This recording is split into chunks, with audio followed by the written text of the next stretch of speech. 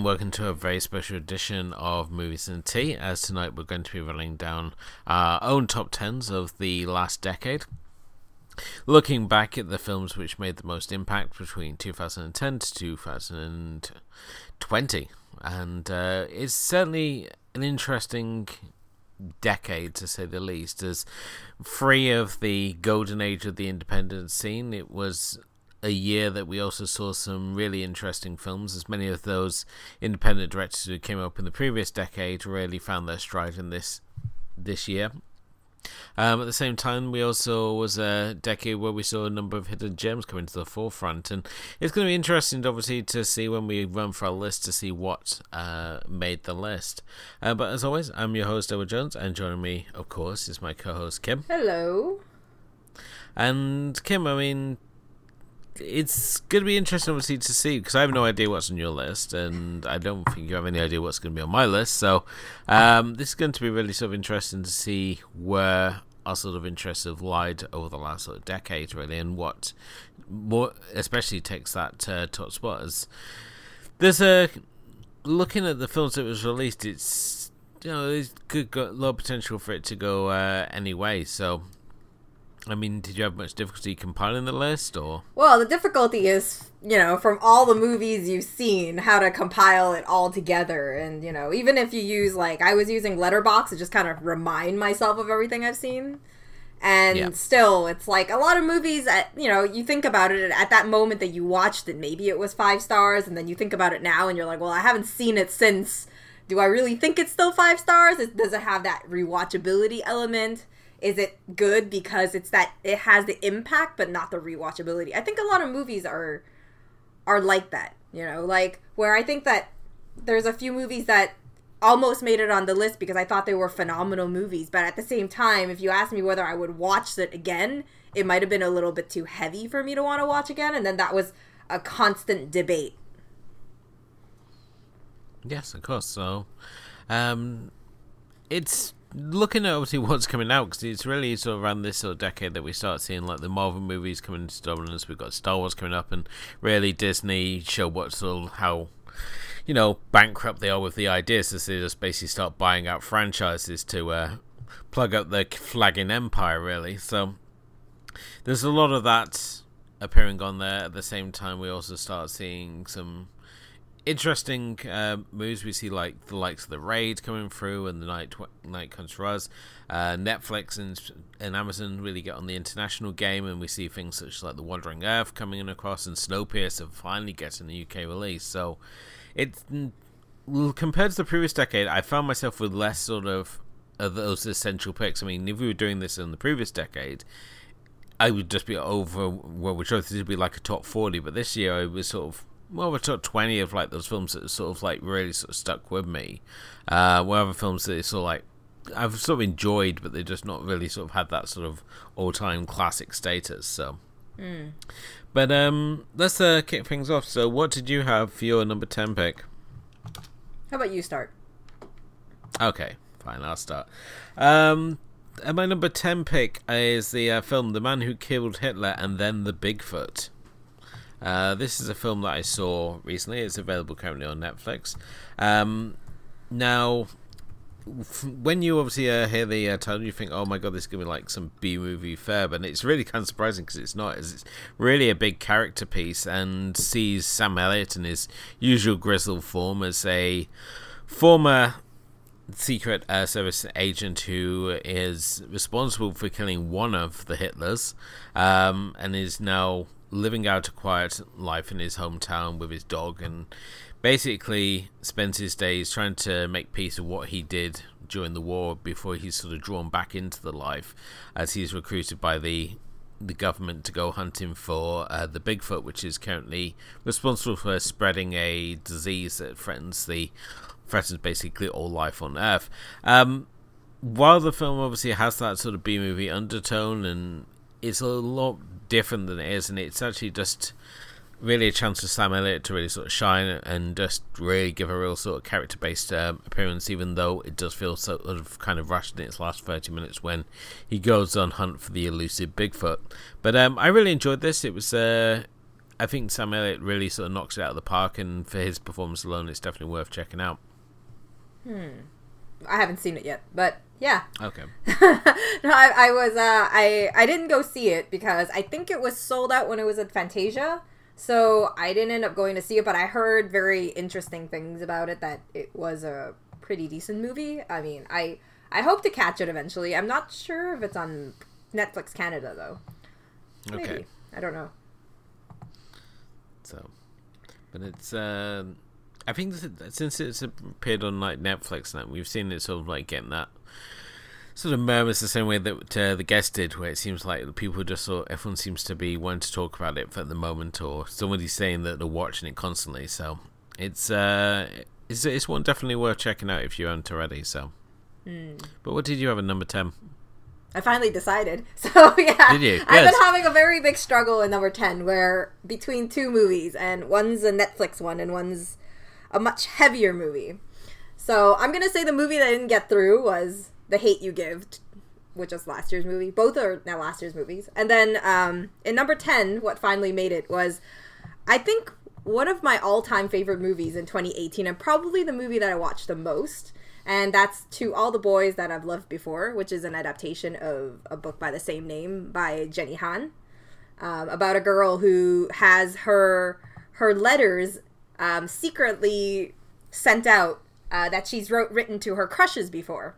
And not all of them are very relevant, but eventually she ends up having a fake relationship with one of the guys called Peter to just, have that kind of where it's like, they have a fake relationship that becomes real, and it's all kinds of cuteness. It's very teen coming of age, and it's really nice because it's a really great adaptation of the book. They made the perfect changes to make it adaptable on the big screen and stuff like that, and it brought a lot of fame to. I think it really highlights one of the better movies that Netflix has produced at this point. Yeah, and it's one that I keep failing to see, but it's certainly caught my interest, and I know that we've talked about it before off air, and so who knows, maybe I'll work it into the festive viewing, because it seems like the sort of thing that I could see myself watching over the festive period, certainly. I just want to justify one thing to people who really, because I know there were a lot of people who really love The Hate U Give also, and I really thought, like, these two movies are struggling at number 10 for a really, like, the entire, 2 weeks we've been planning this. So, I don't know. I mean, the thing is, Hate U Give is a movie that is really well done. Also an adaptation. Really well adapted. And it kind of has that more impactful message about, the violence in the neighborhood and what it does to the younger generation and the negative impact it has. And it's a very touching movie and all that stuff. And, the ending scene is really, really, it's kind of like a bit traumatic, I guess. it kind of hits you really hard. So, but I mean, like, the issue with this one is that because it's so heavy, I probably wouldn't go back to watch it. And that was kind of the factor that didn't win, because in my list, there's a lot of movies here that are fun, entertaining, but at the same time, they have a bit of depth, and maybe, not all have great rewatchability, but we'll see. Okay, so number 9 is another independent film, and that is Chef from 2014, directed by Jon Favreau, who, after a sort of string of big budget films, decided to take things right back to basics. With a budget of just 11 million, put together this little indie film about a chef who, like the director, decides to go back to basics and open a food truck after getting into a confrontation with one of his critics. The film has gone on to inspire his own cooking show with Jon Favreau and chef Roy Choi, who also serves as the co-producer and oversaw the menus and food preparation for the film. This is a film that's really sort of celebrates just the joy of cooking and just food in general, and it also features probably one of the sexiest grilled cheese sandwiches you're going to see on film, which, if you watch the chef show, it even they show you how to make that very, very sandwich, which is pretty cool. So this is a film, as I said, I really enjoyed, in the same way that High Fidelity celebrates a love of music collecting. Here we've got a film which celebrates, just the joy of cooking and just taking pride in making things as we see throughout this, and it's just fun seeing Favreau having fun on the camera and not being so like caught up in something so full of like special effects and high concept. And here he's going joined by a really great cast, obviously with Modern Family Sofia Vega and John Leguizamo, who's just in his usual energetic form, and Robert Downey Jr. also puts in a cameo appearance as well, along with Scarlett Johansson and Dustin Hoffman. So. Yeah, no, it's the funniest thing that I'm really big on these kind of cooking things, and I've never gotten around to any food movies in the recent decade, like Burnt or Chef or something like that. I haven't watched any of those. It's really weird. I mean, Chef it's just like you for To All the Boys I've Loved Before. Chef has been on my list forever, and I've never gotten around to it. It's definitely on my list for next year, though. I'm starting to draft up movies to watch next year, like must-watches to catch up with. After, drafting this, a lot of movies came to my attention that I'm really behind on, so, Oh, yeah, I think that you can pretty much just fit into the Grand Canyon everything I'm behind on at the moment, so... It's plenty to watch, but me, Chef was also a Friday Film Club pick for myself, so definitely the love for it has been pretty vocal over the years since I saw it. So so my ninth one is also a 2018 movie. Man, 2018 was a really good year apparently. I guess you'd call it an indie film. I first caught it at Fantasia Festival, and it's this film which brings in this whole new generation of this whole new subgenre of kind of horror films or kind of that style, and that's kind of like the cyber found footage. And in my case, I thought this was done probably one of the best ways that I think it could have been executed, and this is Searching, with John Cho as a father who searches through all of his 16-year-old daughter's stuff and like all her social media and breaks into pretty much her laptop to find clues to track where she is after she goes missing. It's all shot through, because of the found footage element, it's all shot through kind of like a webcam, and just a webcam of that, or on the phone cameras, or from like all kind of like angles and that sort of thing, all like Skype conversations and all that stuff. A lot of movies have already done that in this decade, where it really came alive with like, starting off with like Open Windows and Unfriended, and those movies that eventually came to the point of 2018 where they came out with this one, which was both a really good script and also really well executed, and just done really well in the sense that it's kind of like, we really embracing that technology around us, and it takes it. It just does a really, really, like, outstanding way. Yeah, Searching, one that somehow failed to make my list, even though I did really enjoy it. You're right in that it's part of that social media horror trend. I mean, Open Windows didn't do anything for myself. I really enjoyed Unfriended, and its follow-up, Unfriended 2, Dark Web. And Searching was, again, just really fantastic. I think Searching is probably the more glossier of the social media horrors. And it's got a real good... It's got a good build up to it, and just the way that it uses the media and just how the story and the mystery unravels. Yeah, was just really, really, really good. I don't know, but the ending, I think, because it builds it up so much, I think the ending was always going to be perhaps a little disappointing. But the journey that you take is really fantastic, and it's got a really fantastic lead performance there as well from an actor who I think we'd sort of written off as just being, funny guy. C-cast member. I mean, he did the Harold and Kumar movies, and now with this, I mean, it sort of showed he could do actual acting. He had some actual acting job. And I think it's also helped the fact he's aged into it, which makes me just feel all the more older, that all these guys that I sort of like came up watching in like American Pie and stuff are now playing like the dad roles and things in films. So and obviously we get to look forward to him playing Cowboy Bebop next when he recovers from his injury, of course. Yeah, so no, I mean, Searching, I think I get where you're coming from with the ending, but for me, I had no problems with it. I thought, like, I was very thrilled by the whole process, And it might have to do with the fact that I did watch it the first time on a big screen, so it really like kind of like engulfed you into the experience with a gigantic screen.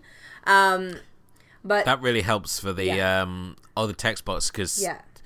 my TV's never big enough, and I always have to keep reading them out for my wife. So, and then there's the whole element that it's not only about this search digs into a lot deeper and about how technology and the communication between your children really changes how it's separated, and it has that whole dramatic element to it, but it never really like lingers there, but really puts in the fact that sometimes these things might lead to secrets and things that are a danger to the children and stuff like that. And I think that there's a really good message hidden between this whole thriller in general. Definitely so. Yeah, so your number 8. My number 8 pick. Now, this has actually just changed as of recording, because originally my number 8 pick was going to be the French horror Raw, but I've actually decided that I'm going to go a different direction with it and go instead with The Devil's Double. This is a very under the radar movie from 2011, directed by Lee Tamahori, in which Dominic Cooper plays Yatif Yahya. In 1987, he's an Iraqi soldier who is recruited to become the bullet catcher for Saddam Hussein's son, Uday Hussein, also played by Cooper. This is based on a true story, as Saddam Hussein, much like his son, had a number of lookalikes that posted him at different occasions to prevent him from being assassinated, was the belief. And these bullet catchers got to basically live the life of the person that they were doubling and had access to all the palace and riches that go with it. And this is the world that Yatif is basically brought into, at the same time discovering the sort of corruption and the violence within this system. Really fantastic performance by Dominic Cooper, who manages to play both roles so perfectly. And it just seeing how Uday Hussein looks, it really surprised me, the fact that he didn't get offered the role of Freddie Mercury in the Queen biopic. So, but we all know how that turned out. But the film itself has got a real good thriller edge to it, and also contains a number of surreal moments, such as seeing Saddam Hussein play tennis against himself. It's a film that's really well worth discovering, and it's just surprised me the fact that for the amount of critical buzz that it got at the time, that it sort of sunk beneath the radar, really. But definitely one that's still worth checking out. I've never even heard of it, so I have nothing to say. See, all the more worth it being on there now. So, but Kim, what was your number 8? My number 8 was also a huge debate that I just literally changed. It originally was 2016's The Mermaid, directed by Stephen Chow. That's another one on my watch list for sure. Yeah, and now I changed it to actually a 2019 animation. So my number 8 is White Snake, which is the first collaboration pretty much between, I believe it was the first animation produced by Light Chaser Animation. I think that's a collab work with, I think, Warner Bros. Studios or something like that. I can't remember the exact detail behind it. But White Snake is pretty much a really outstanding China-made, pretty much, computer animated fantasy film. It takes kind of like the origin story, or kind of like the prequel to a really traditional Chinese fable, Legend of the White Snake, which has been done a billion times in like movies and TV series and all kinds of things, in all shapes and form, but no one has ever told the tale of the prequel of how the White Snake came from and all that sort of stuff.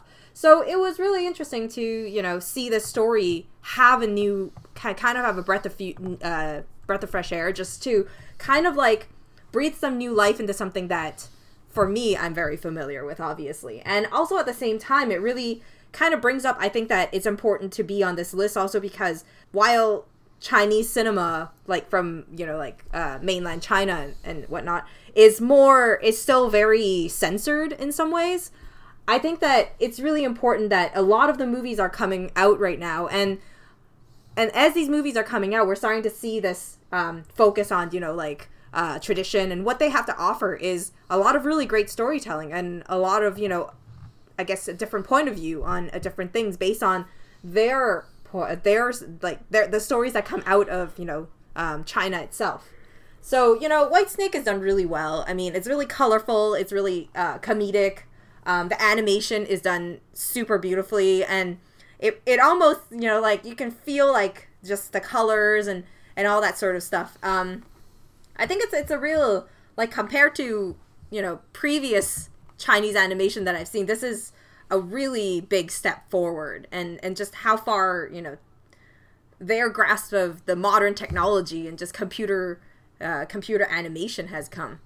Yeah, definitely. One that sounds good. I'm always interested in those sorts of stories, and much like Monkey, you're writing it's the sort of story that has been done several hundred times before, but they always seem to find fresh new takes on the story for sure. So that's another one for my own list, definitely. So number 7 is a film that was recommended to me by Jess over at French Toast Sunday, and a film that I've been in love with absolutely since I saw it. So much so that if you go on my blog from the Dutch DVD Hell, it's actually makes up the header there. That's the film I'm talking about, of course, is Me and Elle and the Dying Girl. This is a film directed by Alfonso Gomez Rejon, released in 2015. It's a comedy drama about a pair of friends who are sort of fanatical film fans, and at the same time spend all their time sort of making their sort of parody of these classic films that they watch, and creating their own little versions, such as like The Prunes of Wrath and Raging Bullshit and Eyes Wide Butt, with the two being sort of drawn into befriending a girl called Rachel, here played by Olivia Cook, who's been diagnosed with leukemia, and basically her parents have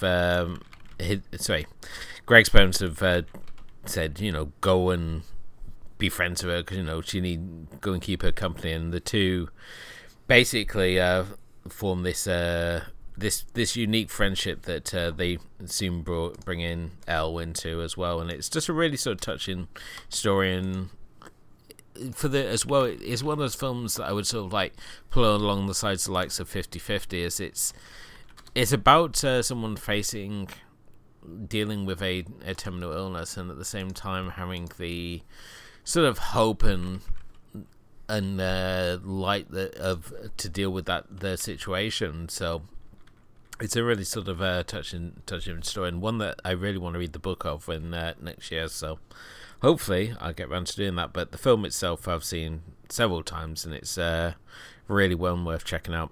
I pretty much had a feeling this would make your list because I know how much you do love this movie, and it's one of the few ones on the list that I've actually seen also. I remembered it being really charming, but and I do like Olivia Cook when she picks good projects, because she happens to sometimes been picking pretty odd ones and bad ones. So, but yeah, no, she is a really good actress, and paired up with the two boys there that do a really good job at just the quirkiness of the whole film is really nice. Yeah, definitely. It's that indie quirkiness that we really sort of missed out in this decade. Because when we look at the previous decades, we've sort of overrun with indie quirkiness. We had films like Ghost World and Thumbsucker, and we had like Rushmore, and just all these sort of like quirky indie directors like Gondry and Spike Jonze sort of really come into their own and doing these like fun little indie movies. And then when we get into this decade, they sort of all vanished for whatever reason. Everyone was suddenly wanting to make more serious films, and when you have like sort of like a quirky indie picture like this or Dope, you kind of really want to grasp hold of it. And it's nice to see Netflix as well sort of like picking up on these sort of projects, as we had that time travel film from Spike Lee's cousins, I want to say. But yes, it's, as I said, I like quirky indie movies, and this is definitely definitely in that category, and why I probably like it so much. So, yeah. But Kim. Yeah. So my number 7, which I've been just switching around nonstop right now, I finally landed on a more indie choice, and that would have to go to something that I think was one of my first Friday Film Club picks that I don't know if you've seen yet. But it's the 2017 Mayhem with Steve Yeun and Samara Weaving. Obviously, Samara Weaving has gone a long way since then, and she's really picked up on this tough chick kind of gig, and it's really working for her. I mean, whether it's, you know, starting off in Mayhem where, you know, she's doing this and then she moves on to, you know, The Babysitter, and then recently she did Ready or Not, which I still have to see.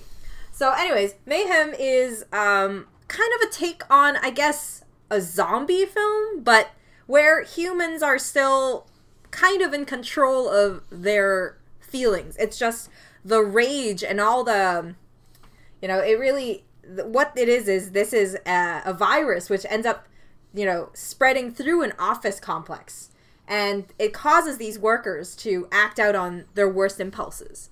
So as, you know, Steve Yeun's character and Samara Weaving's character is trying to, you know, really work out that frustration they have with upper management, it's kind of like The Raid. They're fighting from the bottom and working to the top to kind of like take revenge on the upper management who screwed them over. And it's in the most, you know, like, balls to the walls way, where, you know, you use all kinds of weapons and there's all kinds of intense scenes, and it's just, you know, like a bloody affair, and there's all these funky, you know, escapes and funky fight scenes, and just really over the top, but also really fun and pretty funny too, I would say. It's definitely still on the list. So since you brought it to my attention, but yeah, I mean, this marked Shudder out as being a mainstream sort of player, competing with the likes of Amazon and Netflix with the projects they were picking up, and from here they've only gone on to continue to have the sort of finger on the pulse when it comes to picking up these indie little projects. And certainly Stephen Yeun coming here fresh off The Walking Dead, so it was good to see him already picking up a film credit to his name, and even if it's not sort of striving too much from what he was doing before. But yeah, as we were saying, Shudder have only continued to pick up on these fun credits, including a film which I'm very surprised didn't actually make my list now, which was Tigers Are Not Afraid, which has been just a phenomenal hit. And I think the reason I hadn't included it in my own list is just the fact I'm still processing it through, because it's definitely in that also ran title, but I still, as I said, I don't want to say, like, I'm still on that sort of fence of like, oh, was I just so caught up in like the experience, or was it like as really as good as it is? But I've seen it a couple of times. I still excited about it. So that's definitely my also ran title. But yeah, well done to Shudder for getting out there and staking your claim out there. Yeah, no, I sort out your distribution rights. I get where you're coming from. I think that, you know, my list would have had a lot more 2019 films if it wasn't for the fact that I kind of sat around and I thought about the fact whether it was just, you know, the moment, and it hasn't had enough time to kind of give it space to kind of like grow in its awesomeness or decrease its value, as in my mind, as the time goes by. Like, how long does it stand in the test of time, right? And while 2019 had some really standout movies, I can't say that, like, the rest of my list doesn't have any more very, you know, 2019 movies in that sense. Because a lot of movies that I watched, I felt, probably because I watched a lot of more, like, mindless entertainment, guilty pleasure type films nowadays. So It's like anything that is in 2019 that everybody is saying is really awesome, dramatic, Oscar fodder, whatever, I haven't watched, and I probably won't watch until 2020 when I get the chance and it lands on Netflix or whatever, you know, whatever streaming service I have at that moment, you know.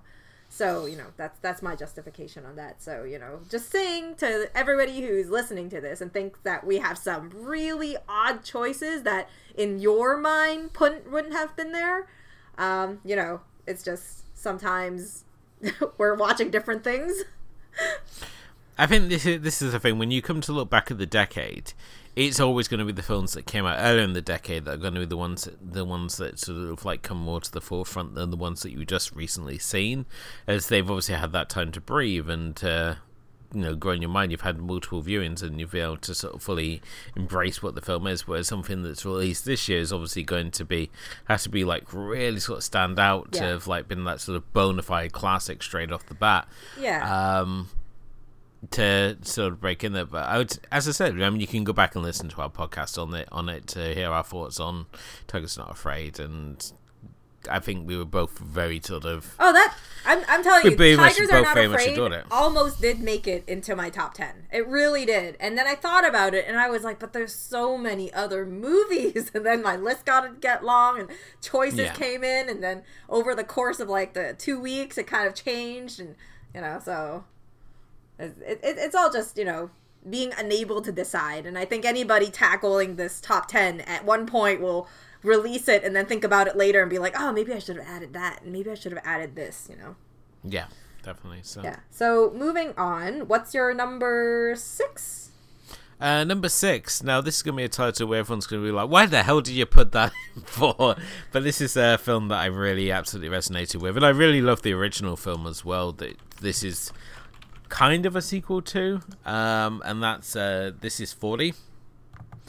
Now, This Is 40 follows on from Knocked Up, a film I also really enjoyed. I think when I was expecting my first child, Knocked Up was like the film which sort of like grounded me and made me realize you can actually do this. It's not as scary. You can get it together. As it presented us with this realistic portrait of from a guy's perspective as well, just like the idea of impending fatherhood. And it's a really sweet movie, and I know that Katherine Heigl says it's her worst movie that she's ever made, but looking at her filmography, I would really hate to think what she considers her best movie if she's not saying Knocked Up. So, but This Is 40 is from 2012, directed once again by Judd Apatow, starring Paul Rudd, who can do no wrong. It also stars Apatow's wife Leslie Mann and his own kids. Here playing the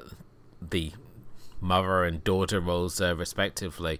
Here the film picks up after the events of Knocked Up, as we follow Pete and Debbie, who are facing the impendingness of 40, as well as taking stock on where their lives are as they reach that sort of middle-age point and have to look back at where they are and where they're heading, as Pete struggles with his record business, and at the same time Debbie is dealing with her own sort of status as an older lady. So it's a really fun film, and one that's actually surprisingly long, especially for a comedy. It really goes on quite a bit at 133 minutes.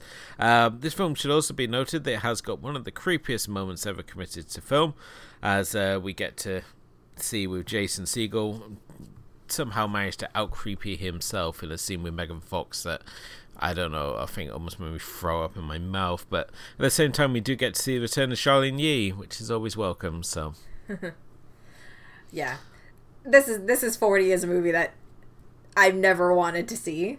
So okay, but I didn't know it was a sequel to Knocked Up, and I didn't see Knocked Up either. So I don't know. I think it just has to do with whoever's in it. I'm not too interested in, and I got a little bit scared because Katherine Heigl at that point I'd seen a lot of movies that, after Grey's Anatomy, it really just wasn't so fun. So yeah, I kind of like just needed a break and whatnot. So it never came around to it. It's always been on like kind of like my Netflix list whenever it's there, and it reappears every once in a while when it comes back on Netflix. And I never managed to remember to watch it.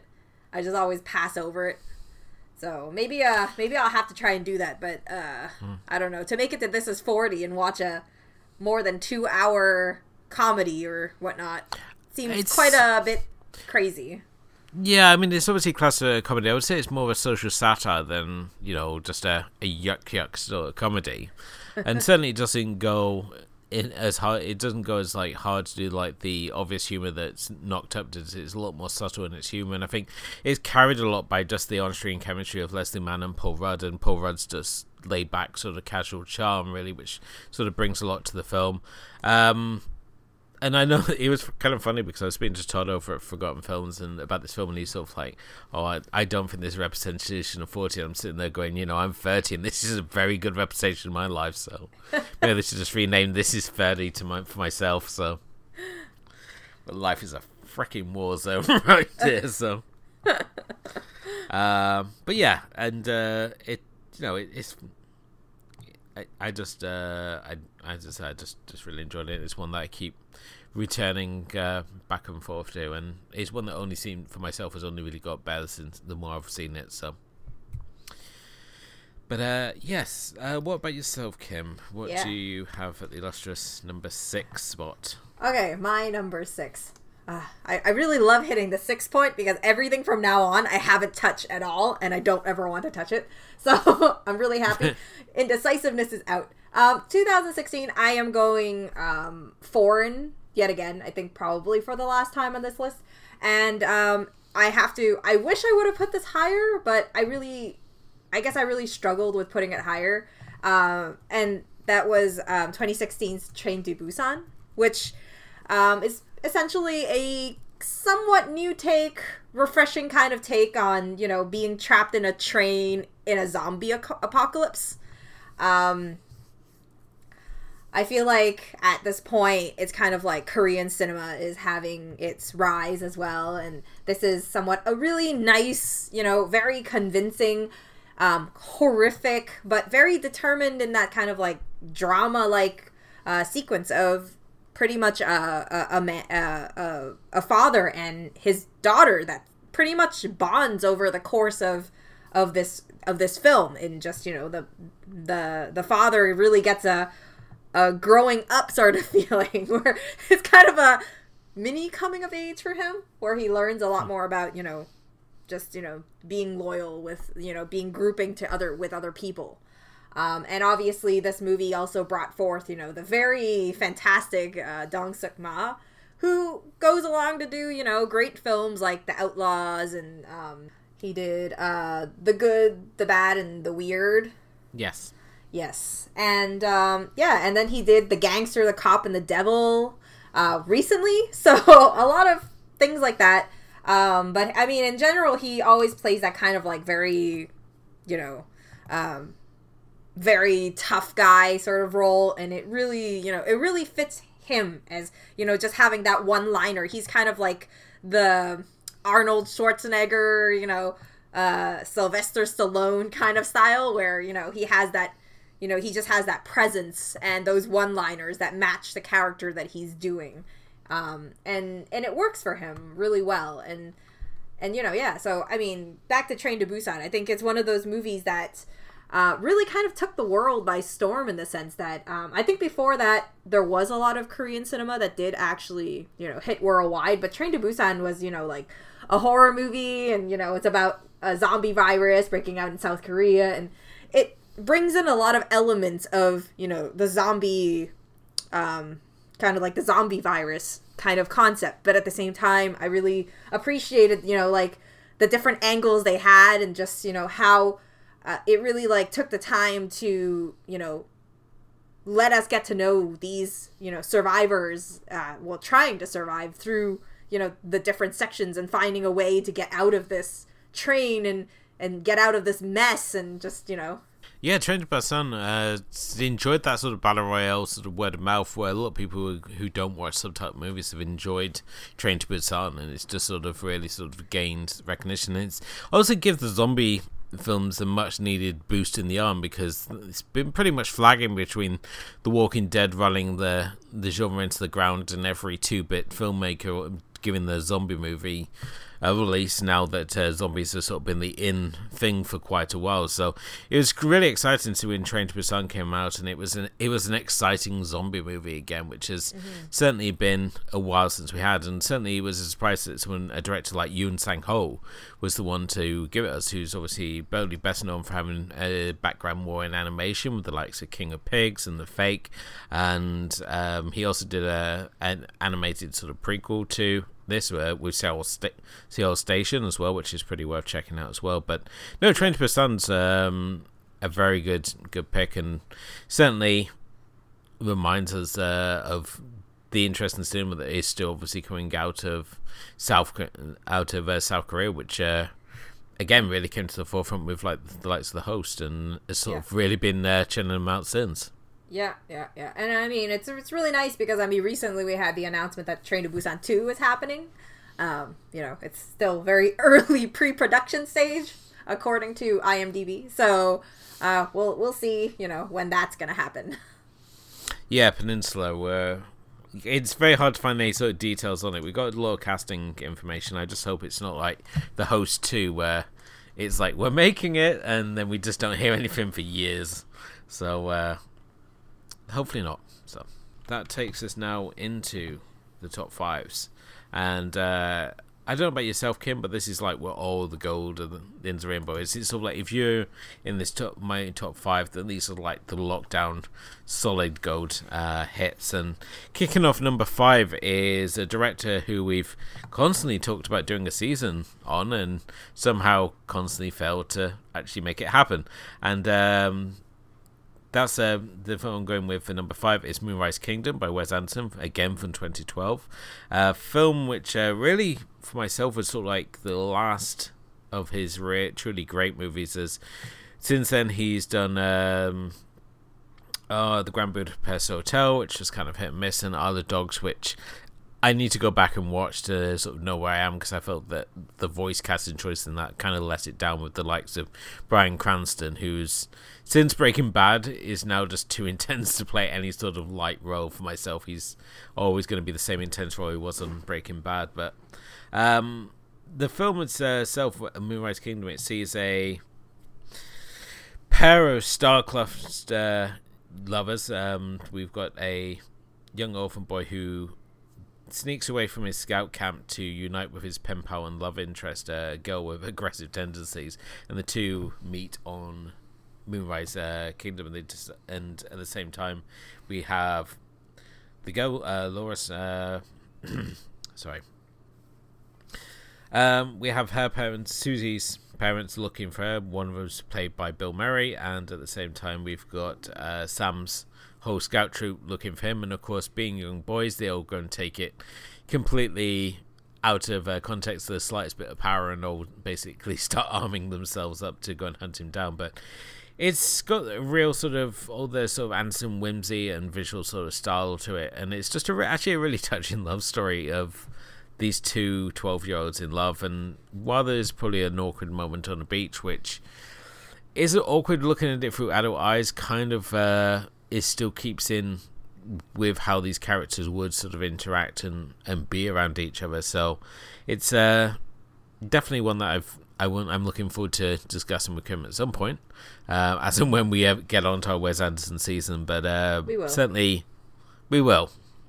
It is on the cards. We've got, I don't know how many seasons drafted out at this point, but it's definitely one that I'm looking forward to discussing in depth in more detail at some point soon. Yeah.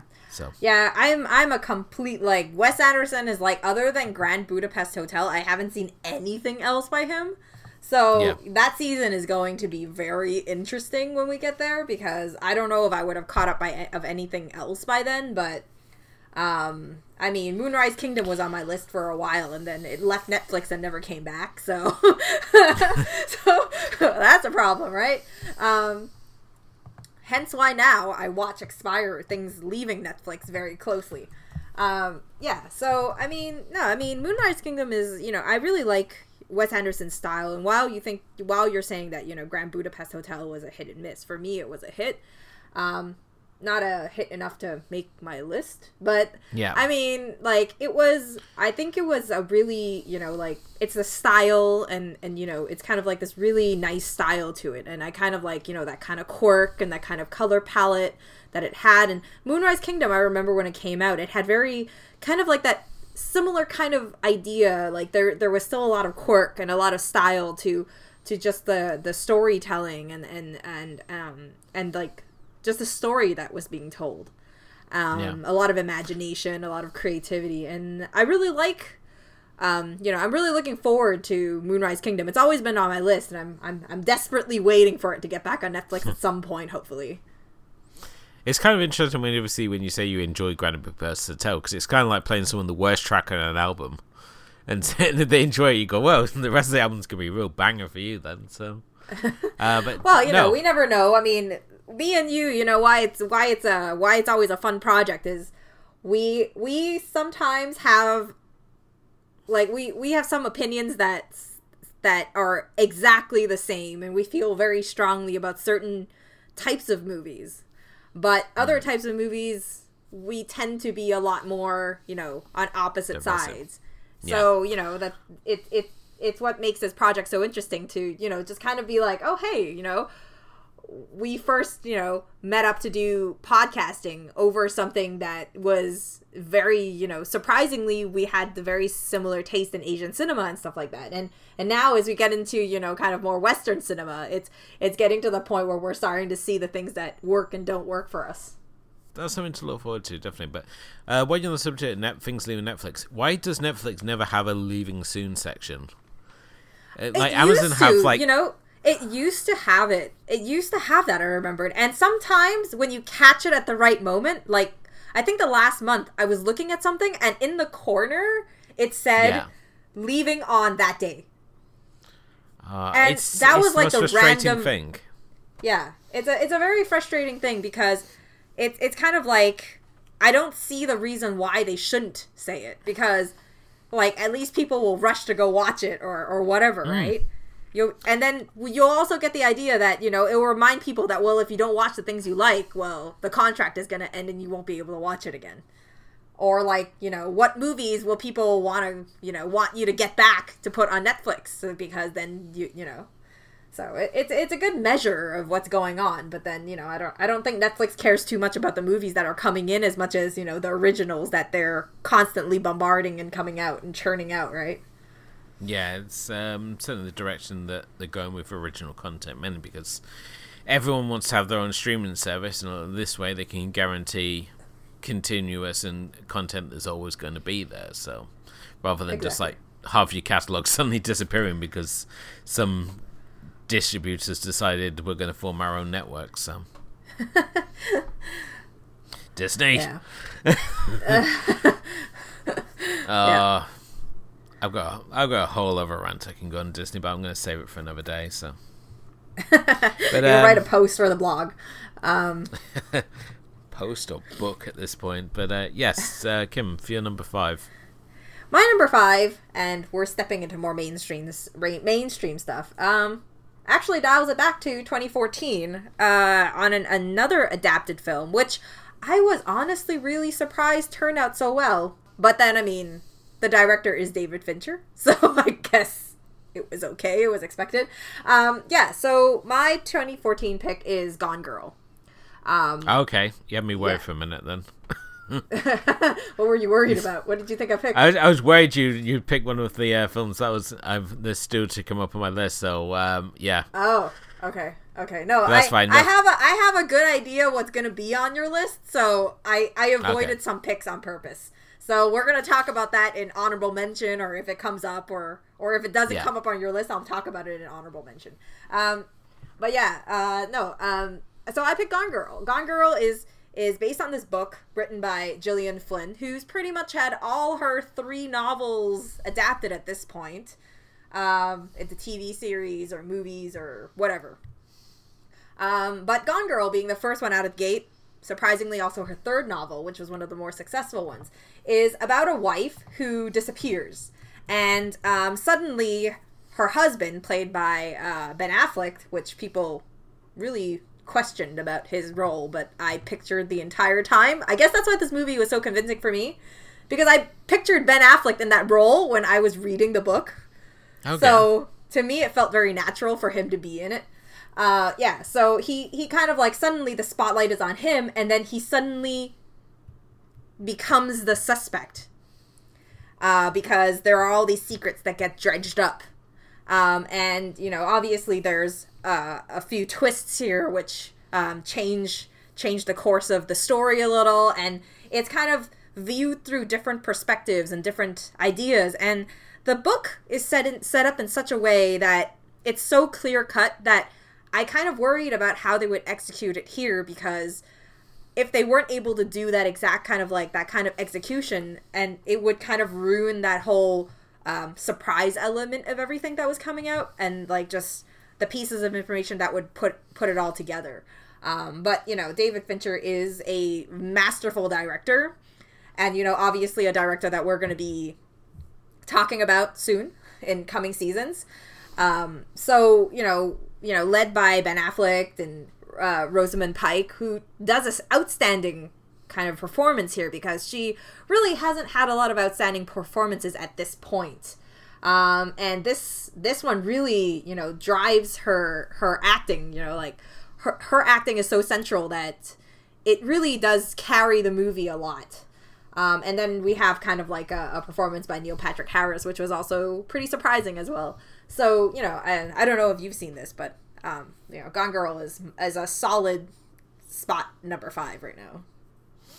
Oh yeah, definitely. Gone Girl is a film that I didn't see in the cinema, so I was kind of behind the trend with everyone else who were just like raving about this film and how much they enjoyed it. Certainly a surprising performance by Rosamund Pike, who is pretty just known as, you know, posh totty girl, and here really gets to do something a bit different. Ben Affleck, who I've always been a huge fan of, getting much deserved credit, and Neil Patrick Harris doing, you know, more than just the funny guy as well. He gets to flex some dramatic muscle, and if you ever wanted to see Ben Affleck and Neil Patrick Harris snood, you get that as well. So enjoy, guys, or girls, I don't know, whatever you happen to like. But yeah, this is a film that I saw when it came on DVD, and I really enjoyed it. I showed it to my wife, and she got a real kick out of it. And it reminds me a lot of He Loves Me, He Loves Me Not, in the fact that you're set up with the film so you're basically getting one perspective, and then we get that turning point where suddenly the perspective is shifted, and it's done so effectively that my wife openly shouted, "That bitch!" to the screen. And I think that for myself, one of the best parts was, you know, seeing the fact that, you know, I already knew where the story was going, obviously, because I had already read the book, and at that point, I'm honestly a huge fan of Gillian Flynn, and I really wish that she would write a third book after the fame she got from Gone Girl, but it's still something, I don't know if it's gonna happen. I think she's actually writing something, but it hasn't, you know, been finished yet. But at the same time, like, you know, I know what's going on, and the twists are done so well that, you know, I remembered we went to go see it at the theaters, and my husband was like, oh, Gone Girl, it sounds like such a stupid movie. What is it about? You know? And I was like, you'll see. And then he goes and he comes back out, and I just remember like that moment of shock at every single twist that he had, and then it was just so satisfying to know that, you know, I was having the same, you know, enjoyment out of someone who has seen it, but also someone who hasn't seen it isn't getting lost by the story as well. Yeah, definitely. And I mean, this is perfect fodder for the likes of David Fincher. I mean, here we have a director who likes movies which scar, as he says, and certainly this film, just in how it unfolds the story, is really fantastic. It's shot incredibly well, and at the same time features that soundtrack by Trent Reznor and Atticus Ross of Nine Inch Nails, who have just basically become the go-to guys for David Fincher soundtracks.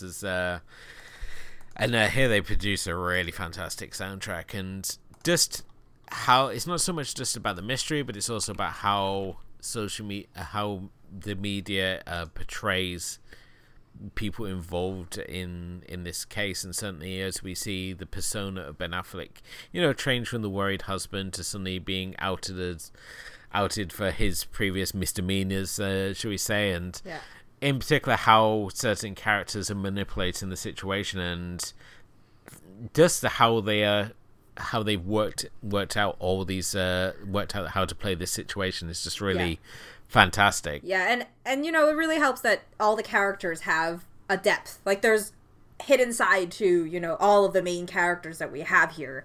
There's kind of a double to who they are, and there's so much to discover, and it's kind of like, you know, the movie takes not only the perspective, but also, like, you know, it's kind of like peeling away an onion, and there's more and more layers to discover that are equally fascinating as, you know, a bit traumatizing. Definitely so, and even just the simple little things such as like Amy's treasure hunt. Yeah. That she organizes every year for their wedding anniversary, and just as you follow like the clues and that have been laid out for Ben Affleck's character to follow, and it's one of the films that gets into the psyche of its characters, and at the same time still manages to thrill and shock you the way that a good thriller should. Yeah. So yeah. So very good choice. Yeah. Thank you. And, so moving on to number 4. Number 4 is an interesting film in terms of distribution, as here we have a film that was released in 2013, but only got released in the UK in 2019 because the distribution for it was so shocking. And this is a film that, you know, our friends over in like the States and Canada would say, "Oh, you guys haven't got that." And it's like, no, we got one showing in Edinburgh at a film festival and it disappeared. Okay, and I know what film you're going to talk about. I was a little bit worried because my next pick was a 2013 also. So. Oh, okay, that's good. But yeah, that's the 2013 film Snowpiercer, which is based on the French graphic novel and directed by Bong Joon-ho, who is currently the man of the moment, and not only directed The Host and Okja, but more recently directed Parasite, which is being widely regarded as one of the films of the year. Jimmy Fallon recently said that it's one of his films of the year as he interviewed Bong on his show, which was a really charming interview for an interview that's carried out through a translator, because obviously he's Korean and his English, I believe that he does speak English, but I believe his conversation English is it's not so good, but he tends to use a translator a lot. But here he really, in his sort of English language debut, really shows that he's able to transfer his skills over, much the same we saw with Park Chan-wook when he did Stoker, which I would have included in my list, and it was sort of hanging in there, but it ended up in the Also Ran Powers. I sort of put it below his films from his native Korea. But Snowpiercer is an interesting concept, as here we have the remnants of humanity who are surviving a new ice age on a train which has an engine which continues to run, and basically they are on a globe-spanning track, and every time that they complete a circuit of the track, it marks a year in their calendar. And here we see a group of rebels led by Chris Evans, who are in the back carriages, who are battling their way through the carriages up to the front of the engine where the upper class lie. And it's, as I say, it's a really fantastic film, and just visually it is incredibly stunning, and just one that had me absolutely gripped from beginning to end. Standout performance included by Tilda Swinton, who we get to see here with a Yorkshire accent, which again is one of those things that I never knew I wanted to see, but here she is drawing comparisons between social class and a shoe.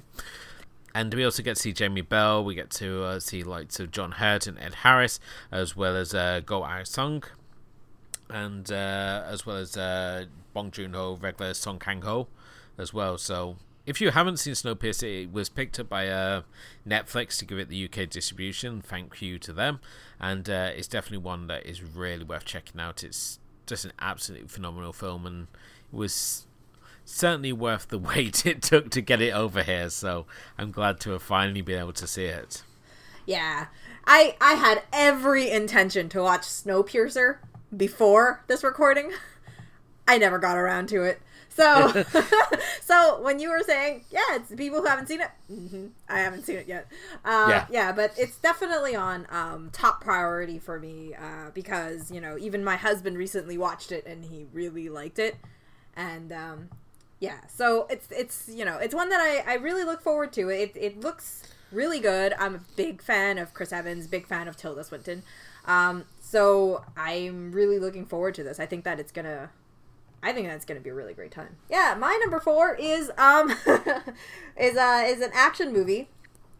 So it's the start of the fantastically great franchise that we have now, John Wick. I think that the first John Wick really, not only was it, you know, about a retired assassin that comes back out and, you know, he's you know, has this whole reputation that you don't know about, and he's coming out and he's revenging his dog essentially and his car and all that stuff.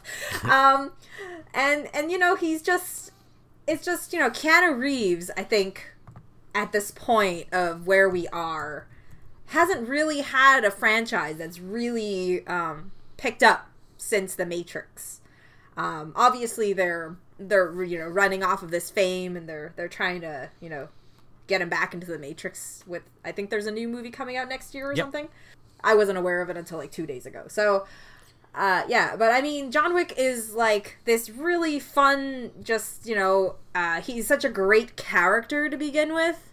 And then you put him into these situations, and there's this really great filming style of just, you know, him fighting down hallways and fighting a lot of enemies and in all kinds of ways. And he's just so phenomenal. But at the same time, like, there's like the whole style to it, and they pair up really great soundtracks to it. And like the whole experience of John Wick is like this big production, and it's not, and you really don't feel, you know, like the whole editing craze that's gone in. It's very far away cameras, and the action is choreographed really well, and there, you know, it's very refreshing to watch a movie like this. And especially because, you know, I think the last movie I watched of Keanu Reeves was like Knock Knock or something before John Wick, and I really didn't like that movie. So I was not alone on that one. I think that was the general consensus. So you'd be surprised. I've read some positive reviews. Yeah, so John Wick is just like a phenomenal movie experience. And I think that, you know, most people agree that, you know, it's, you know, at maybe for some people it's not their top 10. But for me, like, I think John Wick has so much going for it. And it's not just John Wick, because it's also these, you know, characters that are there, you know, whether it's, you know, the person who runs the hotel for assassins, and I can't remember the name of it, or, you know, like, even all the way down to the concierge that runs the place, to the dog, and you know, to all that stuff. Every single element to it is kind of like a piece of a puzzle, and it all fits so perfectly together. And I think it's just, you know, like, the directors and everything, everything's chosen with so much detail that it's just such a really great, you know, viewing experience. Yeah, it's definitely one that came out of nowhere, this little indie fic. And I mean, Keanu Reeves has really become sort of the indie darling of the moment, really, with the projects he's choosing. And here it's sort of like a project which really, he seemed to just really sort of embrace the fact he got full control. It taps into a lot of things he likes, such as like martial arts, and having the ability not just to do sort of standard action scenes, but to do sort of really inventive sort of action scenes that we would see from the likes of, you know, the Indonesia and Hong Kong cinema, where it's not just a case of, you know, good-looking guy goes in and just effortlessly beats up a bunch of guys. Here he's sort of like really getting down and dirty, and just this got a real sort of flow to these sort of fight sequences. And you see like the behind-scenes footage and when Keanu in that, and the stunt team sort of sat down with where they're drawing inspiration from when it comes to the series is just really sort of fantastic. But yeah, the film itself, I mean, it's just really fun, this idea of this former Russian hitman who's seen as this boogeyman figure for the underworld, and at the same time it's develops this secretive world through the Continental, that safe haven you were talking about, run by Ian McShane, where you have this hotel for hitmen, and they've obviously talking currently about the spin-off TV series called The Continental, which focuses on the hotel. You've also got The Ballerina, which will focus on a female assassin, which is going to be really exciting as well. But Keanu Reeves basically just embodies this character and has basically said that, as long as people are interested in these movies, they're just going to keep making them, which is really so exciting. I've yet to see the third one, and I did find that obviously with the dog dying in the first one, it obviously being such a key moment, that every film that's followed, the dog has been put on such a pedestal that this is probably the safest dog on film that you've ever seen. But yeah, as I said, it's just the idea of a hitman putting his guns to earth and then being brought out of retirement when the wrong people sort of make the mistake of killing this dog. It was just a real sort of classic revenge film, and it just delivers both visually and in an action concept in a way that we hadn't seen in a long time. And I'm very excited to see where the series continues to go. With the fourth one due to release in 2021. Mm-hmm.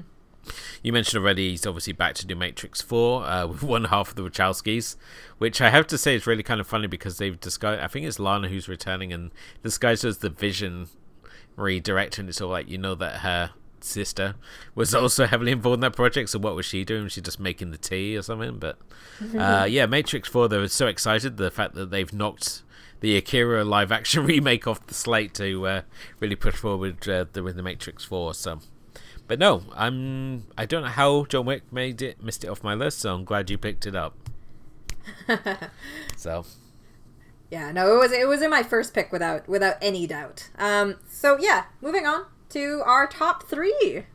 Kicking off our top 3 is a film which it came out, and I think a lot of people have just really been just super excited about it since then, and that's 2014's Whiplash, directed by Damien Chazelle, and more importantly features an absolute standout performance by J.K. Simmons as an abusive music instructor who pushes his jazz drumming student, played by Mars Teller, to ever more sort of increasing the tough sort of demands and heights as the two enter into a very sort of competitive rivalry as they both try to outdo each other in a way that we haven't really seen that sort of student-teacher world before. But if you ever want to know how hard drumming is, watch this film, as we see the film shown in graphic detail, like cracked hands and bloody palms, as this young jazz student is just forced to drum harder and harder, and it's incredibly visual and just so much more brutal than you would think a movie about drumming would be. But just seeing this young sort of first year jazz student being pushed by this teacher who's as abusive as he is, knows that he can sort of like get him to that next level, and drives him with so much passion that there's a scene where he gets involved in a car crash and drags himself out of the car wreckage to make this performance, even though he's like heavily injured. He's like so determined to make it to this recital just so he can not let this instructor down. It's just an absolutely astounding film, and one that's definitely worth checking out, and surprisingly doesn't lose any of its sort of like power on sort of those repeated viewings that you would expect from like the initial sort of shock and awe of what you're watching. But it's definitely, as I say, it's never lost anything, and I think that J.K. Simmons winning Best Supporting Actor was just definitely well deserved for this film, as he really gives an absolutely commanding performance here.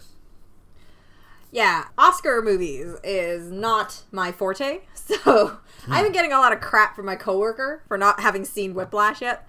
So, it's definitely on my list. I really like J.K. Simmons, and I really think that he's this underrated actor, especially before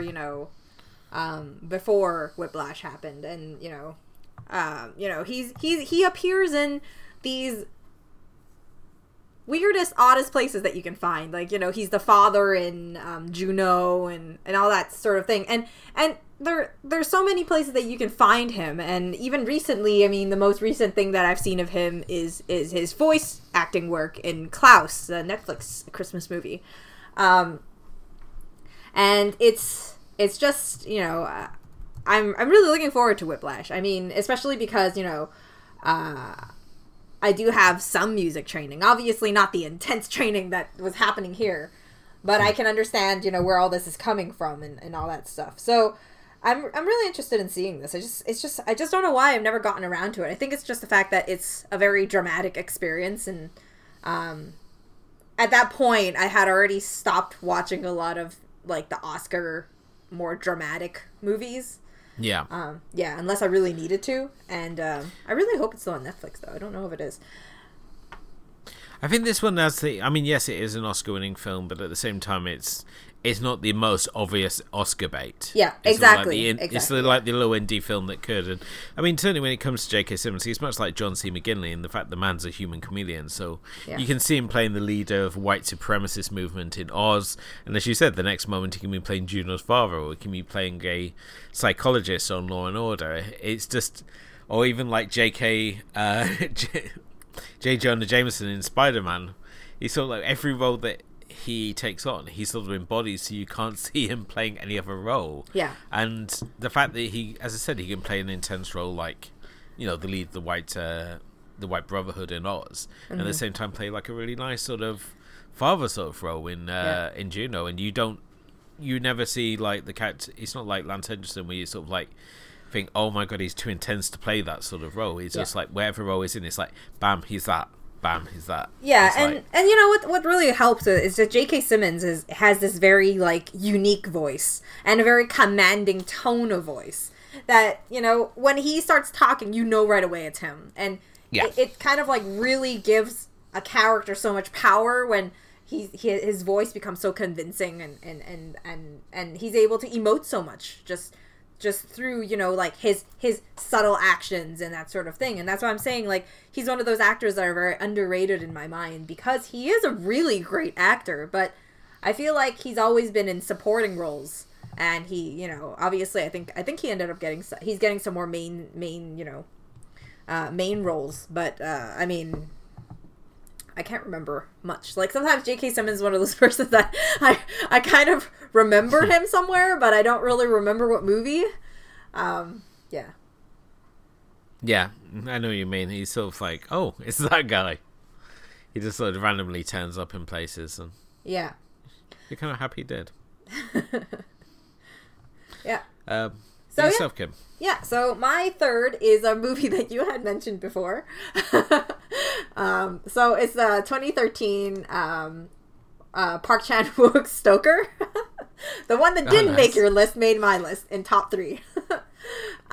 Stoker was actually one of was my favorite movie of that year. And why it made it on my list is because I essentially haven't rewatched Stoker since 2013, 2014 probably, but I still remember the movie like I watched it yesterday. And I think that says a lot about movies, because I have a really crappy memory.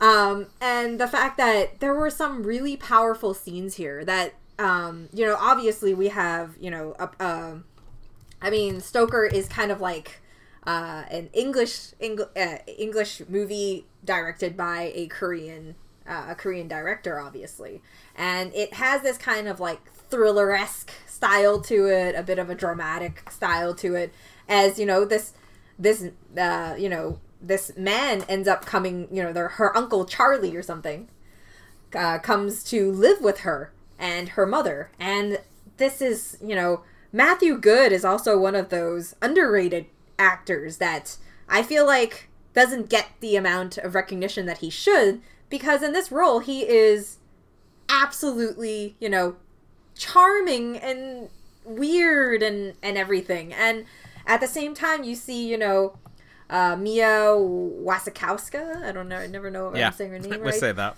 Yeah. And she is, she is a fairly young actress at this point when this came out. And obviously she's gone on to do a lot more bigger things and whatnot. But she also, comes into this very naturally as kind of like somewhat of a loner, and she's, she comes into this place, she's kind of a bit infatuated by this uncle that's arrived. And there are some really intense scenes, and it's just, it's crazy because I can remember these scenes so well about just the tension of it, and you're just watching this and you're like, oh shit, oh my god, what is going on, And I don't really, have that big of reactions when I watch movies, but it was one of those movies that really you can feel that tension in this family, and that, just some of it is just bordering on that, is this right? Is this wrong? Is, what is going on? And what is this mystery? And what is this plan? And, and it's done so well. It has so much style. All the screening is done. All the cinematography is done really well. And, yeah, I mean, I can talk about this movie all day. It's so great. It is such a really, really outstanding movie.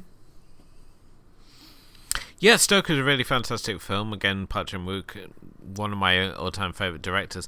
I think the reason I didn't add this on the list is I recently watched it as part of the 30 Days of Halloween, and at the same time, when it's not the sort of film that you include in that sort of film-watching marathon. It's a film that's very much a slow burn. It takes its time and does unravels, and it's a very sort of visually distinctive film, and isn't the sort of cinematic junk food that you want to really be consuming during that sort of movie watching sort of marathon. But really fantastic performance as well as a great script by Wentworth Miller, who wrote it under the pseudonym of Ted Falk, as he wanted basically it to sort of work on the strength of the work rather than who he was as an actor. It also features Nicole Kidman doing her indie thing, and she's always interesting when she does indie projects, and I mean she's at the point now where she can just basically switch back and forth between, A-list projects and doing these little indie films, and I think she really does a really sort of fantastic role as a sort of linchpin of the whole thing. But a film which was sold on the tagline of "Do not disturb the family." They're disturbed enough already. It's one that's really worth checking out, and I'm really interested to see if Park Chan-wook obviously returns to do more English language films in future, as he sort of returned to his native career to do The Handmaid and his adaptation of Fingersmith after this. So as yet, it's sort of up in the air whether he's going to return or not. But even if it is just his one sort of English language film, it's certainly an interesting one, and showed that he's able to transfer his skills and style outside of his native career and bring it over to the Western filmmaking system, which not a lot of directors have been able to do. So moving on to number 2. Number 2 is a film which is seen as a counter to a film that I think we both really enjoyed, and that's Sofia Coppola's Lost in Translation. Going to be talking, of course, about 2013's Her, directed by her former husband Spike Jonze.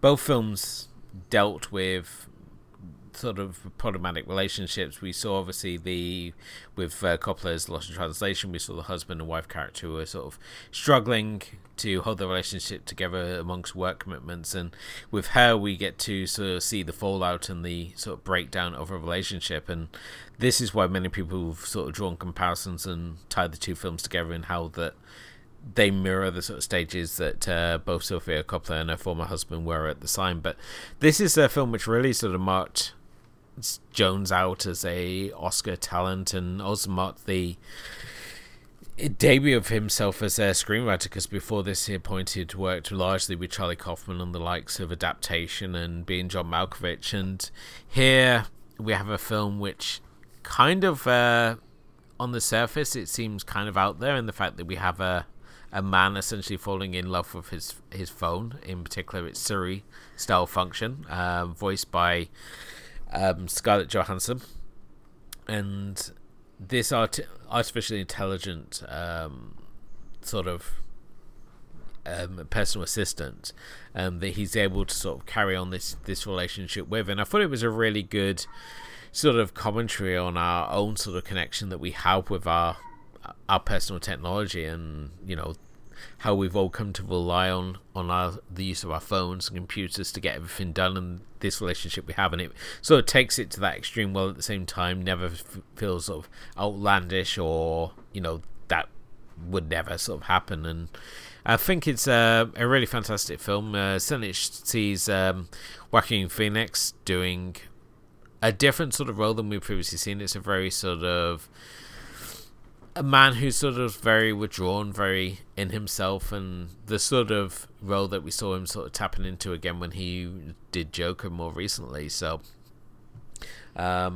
this, as I said, this is a film that I just really enjoyed, and thought it was kind of sweet and a very interesting take on Jones making a romantic movie. Yeah, haven't seen this one either. Okay. we're gonna go through a lot of this, depending on what your number one pick is. But yeah, no, this has been on my list for a while too. It's like I said, Oscar movies tend to take a while for me to get around to. Yeah. It also takes a while to get on Netflix most of the time, so that's also one of the reasons why by the time that it gets on Netflix, the hype is over and I forget that it exists. And then I don't feel like watching it anymore. Yeah, but I mean, I do like Scarlett Johansson and, the project that she picks a lot. So, her always had this really nice appeal to kind of like this kind of like, just this appeal of really technology being, like your companion. And, finding some kind of solace and some kind of, building some kind of relationship with them. Which is something that, can be imagined, especially, if we watch it nowadays where, you can play like, what was that? Well, you can play like Elder Scrolls with your, whatever, Siri or Echo or something. So, it's kind of like your technology has already replaced a lot of everything in the world. So, it'll be interesting to definitely watch her at some point. I mean, maybe we'll even put in Spike Jonze in one of our directors at one point.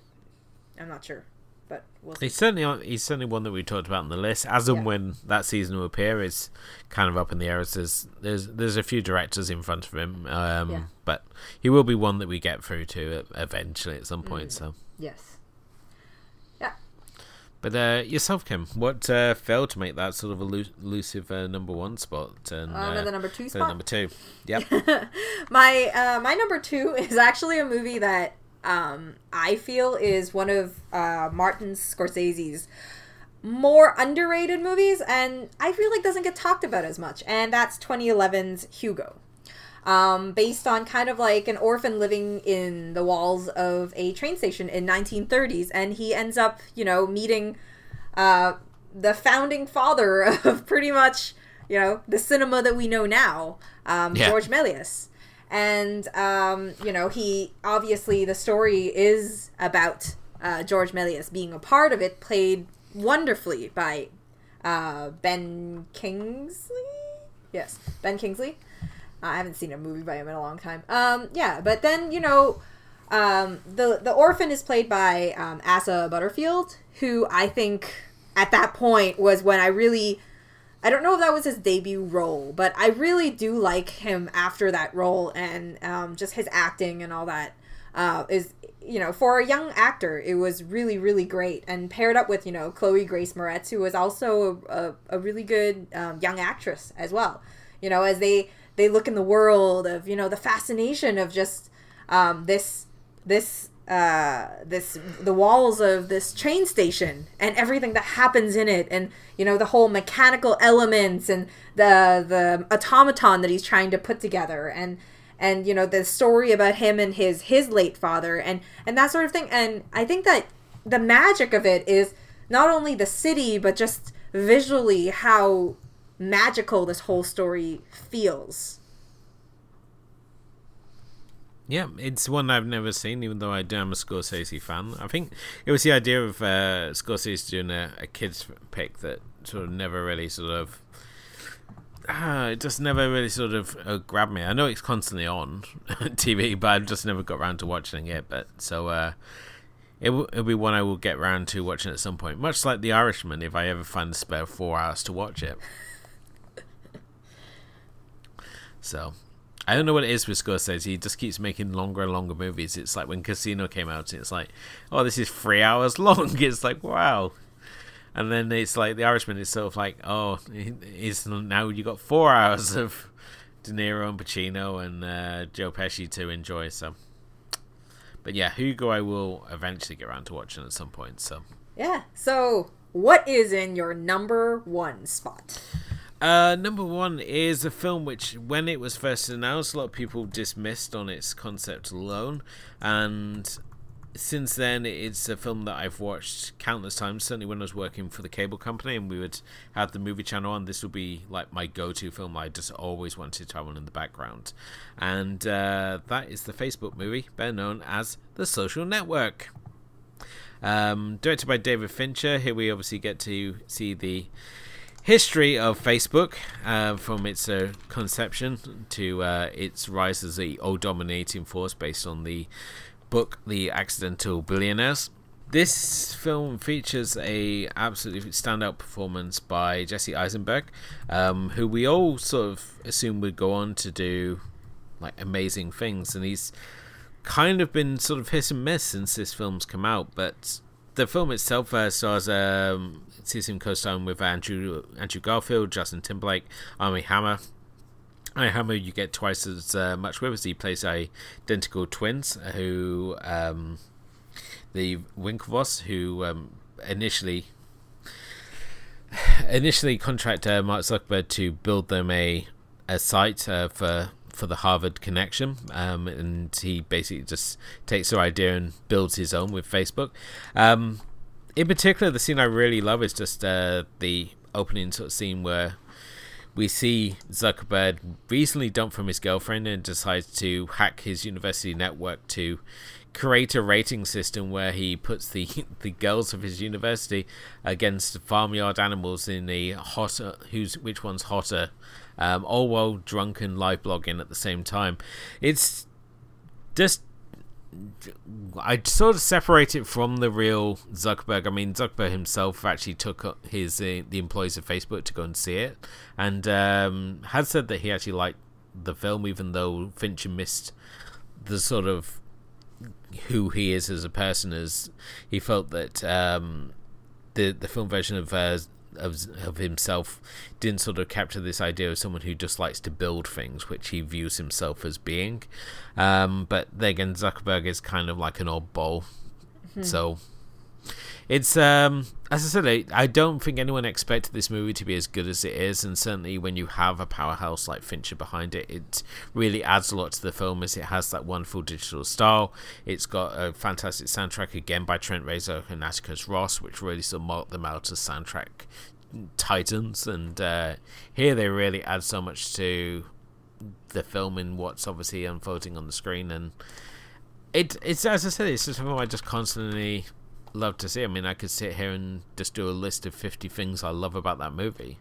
There's just so many individual shots and moments in it that just sort of stand out, and a movie about Facebook doesn't deserve to be as good as The Social Network is, and it's as I say, it just never lost anything, even after like multiple repeat viewings. It's still as interesting and as exciting as it was that first time round. So that's as surprising it might be, someone's Social Network is just my film of this decade. and the great part for you is that it actually was in 2010, so it was the beginning of the decade, and it's held up the entire decade. So, you know, I personally, I haven't seen it, mostly because I just haven't seen it. I'm not a big fan of biographical movies. I get around to them. I watch a few of them every once in a while. This one definitely has a lot of good, you know, talk, and I'm a big fan of Jesse Eisenberg, but I don't know why I keep putting this one off. But you know, since you put it in number 1, I feel now that I need to watch it. But then, I mean, I feel like our Fincher season is coming soon, so maybe I can save it for then. Yeah, and I mean, I'm just looking at Eisenberg's sort of filmography here, and you see that he does like films like, you know, The Squid and the Whale, or 30 Minute American Ultra, these like really fun little indie movies, and then he goes off and makes, weird career choices like doing The Village or Cursed. That horrible werewolf movie. So I just wish I just want him just to make weird, quirky indie movies, or just work with Fincher, because Fincher seems to know how to do him, and much like and you see him in films like The Double, and it's like, why can you not be making more movies like this? I do not need to see To Rome with Love or 30 Minutes or Less, or you trying to play Lex Luthor in the Justice League. So yeah, but that's what's in my number one. But Kim, what was your number one of the decade? My number one was actually, I felt this has been the best of the decade since we talked about this. Cool. So yeah, it's 2016's Hidden Figures. I watched it this year, and like the beginning of this year sometime. And I think that Hidden Figures is, obviously, let's start with what it is. Hidden Figures is pretty much a story of a team of, three female African American mathematicians who ended up serving a really vital role to the NASA in the early years of their U.S. space program. And it's played beautifully and so charismatically by Taraji Henson, Octavia Spencer, and Janelle Monáe. All really great actresses for who they are. And Octavia Spencer is, obviously, we saw her in, we've talked about how great she is in, The Shape of Water. And, obviously I really liked her before from The Help, where, I think that was one of her first roles that she did that really got popular. And Hidden Figures is it has a really great cast of characters, but at the same time, like, whether it's supporting or just these three ladies, it's very different from the normal, movies where you would watch about, three women who obviously, the plot is going to be about bringing up, how African American women back then, being both African American and a woman, was not treated equally, and not having the recognition that they did for all the contribution that they, all the things they were able to contribute to just, being able to, to the space program and everything.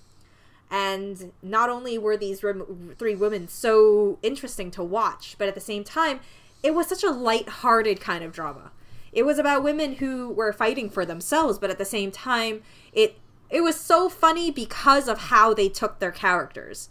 The little moments that they used, like how the story progresses. And I think what really carries it might not really be all about the story, but more about just these three women being able to give these amazing performances that just carries the story forward. Definitely so. This was in my also ran section, and it's a film that really sort of resonated with a lot of people. Sort of word of mouth got around, and I think whenever you've got, like, you mentioned obviously about the issues of segregation and sexism, obviously, of the period, and I think it's important to remember these things, and certainly the film touches upon these issues without it becoming this overwhelming subject that sort of overshadows the accomplishments of these ladies, because they're all in their own way provided such key roles within the NASA space program. And the fact that here we have a sort of period where they hired mathematicians to be human computers, because they have no computers to work anything out, so they just hired mathematicians to work things out the manual way that we that they used to. And I love the scene where she's basically when you've got Kevin Costner's sort of supervising, and he's like, "Oh, why are you late?" It's like, "Oh, I've got to use the color bathroom," but it's like the other side of the facility. And he's like, "What do you mean?" It's like, "Well, because of segregation." He just goes and takes the segregation sign off and throws it across the room. It's like, there we go. So it's just the fact that it's showing, like, people willing to change, to see each other as equals, and the to look past these things which were considered social norms, and it's astounding to think of the fact that there was a time, and this is 1961, so it's not a huge time ago, where you had segregation in society. You had coloured bus stops, and the white privilege, and the fact that there's this sad people out there who still want to see these things out there, and it's just astounding the fact that you would think that these sort of things wouldn't exist so recently in terms of like historical scale. And I think it's does a really good job of reminding us of that segregation that was there, and at the same time just knows where the story focus needs to lie. And certainly it gave these three women the recognition that they much deserved. And I think that NASA, following the release of the film, made a bigger deal of it as well. I think they did they did a bigger tribute to the work that they obviously provided to the program, and other women within the program as well that had, I think, previously been more overlooked by their male counterparts. So that's good. So very good pick. Obviously that's our own individual top 10. So you've got a list of our top 20 of the decade that we will be putting up on the blog. So if you missed any of those titles, you can check those out. But before we obviously wrap this up, was there anything in your also ran sort of pile that you wanted to highlight at all? I mentioned a lot of it there. I had The Hell, Tigers Are Not Afraid, The Hate U Give. I think some of the other ones that I really wanted to put in, but I wasn't sure if you would, was Kong Skull Island, Mad Max Fury Road, because you really like that. I just was surprised it didn't make it on. And then, Pacific Rim was also really good. It was really nice effort of everything. And I think another movie that kind of I thought about that I really liked when it first came out, and I haven't gone back to rewatch, is Ex Machina, which got such a big deal. I think it was, 2013, 2014? And then kind of faded away. And I think the last thing is, I think I had a really high... I was really debating heavily on putting We Need to Talk About Kevin, because that was such an amazing movie also. Yes, definitely. We need to talk about Kevin. Tilda Swinton had been screwed out of a much-deserved Oscar the same year that Drive also got snubbed by the Oscar committee as well. So, yes, and I would say Don't Mean to Talk About Kevin, definitely one that people should be checking out, especially for a rare leading role by Tilda Swinton, who just knocks it out of the park like she does with everything. Yeah. Obviously, if I really wanted to put in Nolan at one point, and I thought about it, and I think the Inception was really good, but I don't have the same love for it that everybody else has, so that's why I didn't make my list. The problem I have with Inception is the fact that for myself, it's just I just see where Nolan's borrowing his inspiration from Paprika, the film by Satoshi Kon, and I really enjoy Inception, but I also enjoy Paprika the same way. But I think because Nolan's always got that sort of hype around his projects, that you with directors got a lot of hype around their projects, same way that I didn't include any like Tarantino projects in this list, in the fact that it's already acknowledged the fact that these are awesome films. For some reason in my mind it doesn't feel the need to sort of put them on the list. The same way that Mad Max Fury Road, I agree, it's an absolutely phenomenal film, and I think it's made that number one slot of many people's sort of like top films of the decades. But when it came to compiling this list, it was sort of like, I just really want to highlight these films and not just tell people to what they know already. I think everyone knows at this point that Mad Max Fury Road's an awesome movie, and me having it on my list isn't really going to help with that. Most top 10s will not add Mad Max Fury Road. That's not going to make it.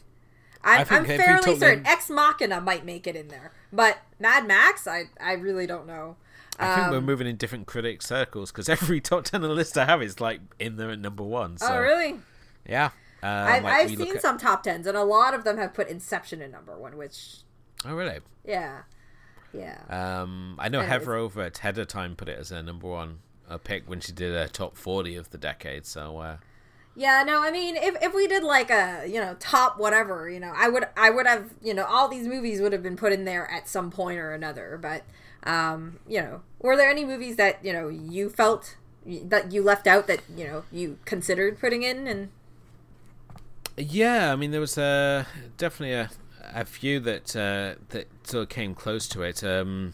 Two by Jeremy Saulnier, first being Blue Ruin, which is his sort of thesis on revenge, which is just really fantastic, and its follow-up Green Room, which a film that was sold on the idea of Patrick Stewart playing a neo-Nazi, and it's a reverse heist movie. A reverse siege movie, which I thought was really interesting to see. Is rather than the people trying to stop people getting in, here we have a group who are trying to get out of a situation, as we have the band who see something that they shouldn't and basically find themselves locked in a green room as they are sort of surrounded by hopped up psychotic neo-Nazis who are determined to make sure that they don't escape.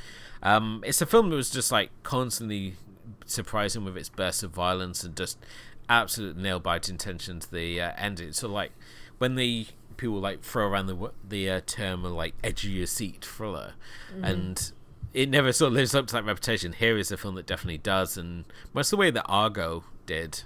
Yeah. But no, Jeremy Saulnier, I'm really excited to see what he does next. Sadly, he hasn't gone with another coloured title, as everyone wanted. He was sort of like, after Blue Ruin, Green Room, that we wanted, yellow something, perhaps. Or maybe do Red Room, and that would be like the dark web. Exactly, so sadly that wasn't come to pass. Another film which I really love, and I think you love as well, but nobody else seems to agree with us on, is Sucker Punch. Yeah. Well, I don't love it as much as you do. Okay. I like it. I've moved from dislike to like, and I think that's already a good step. So, where's the film I enjoyed discussing with you on the show? It's cinematic candy. It's just, here we have a director in Zack Snyder who is just basically going, what would be really cool to do if we put World War II weaponry in a fantasy movie, or if we did like schoolgirls and samurai swords and brothels, and just let's just throw all the ideas I want to cover at the screen. And very few directors get chance to just do what the hell they want. I mean, obviously you got like you get to movies like The Fountain, The Lost Empire, where directors are just basically throwing what they like at the screen and seeing what sticks. And I think Sucker Punch was one of those movies. And I know there's people out there who like it, and there's a lot of people out there who hate it. But each their own. As with most Zack Snyder films right now. So. I know he's a very underrated director, and it's just his movies are very on the fence, and I think that it's one of the reasons why I think we were talking about having him in one season at one point, because it would create some really interesting conversation, mostly because I think we sit on very opposite sides of the spectrums for all the movies that he's done. I think he's also a director that sort of really suits our format in just the fact that we go through a filmography, much like with Paul W.S. Anderson, a director I have so much more respect of after we did him in that first season. Yeah.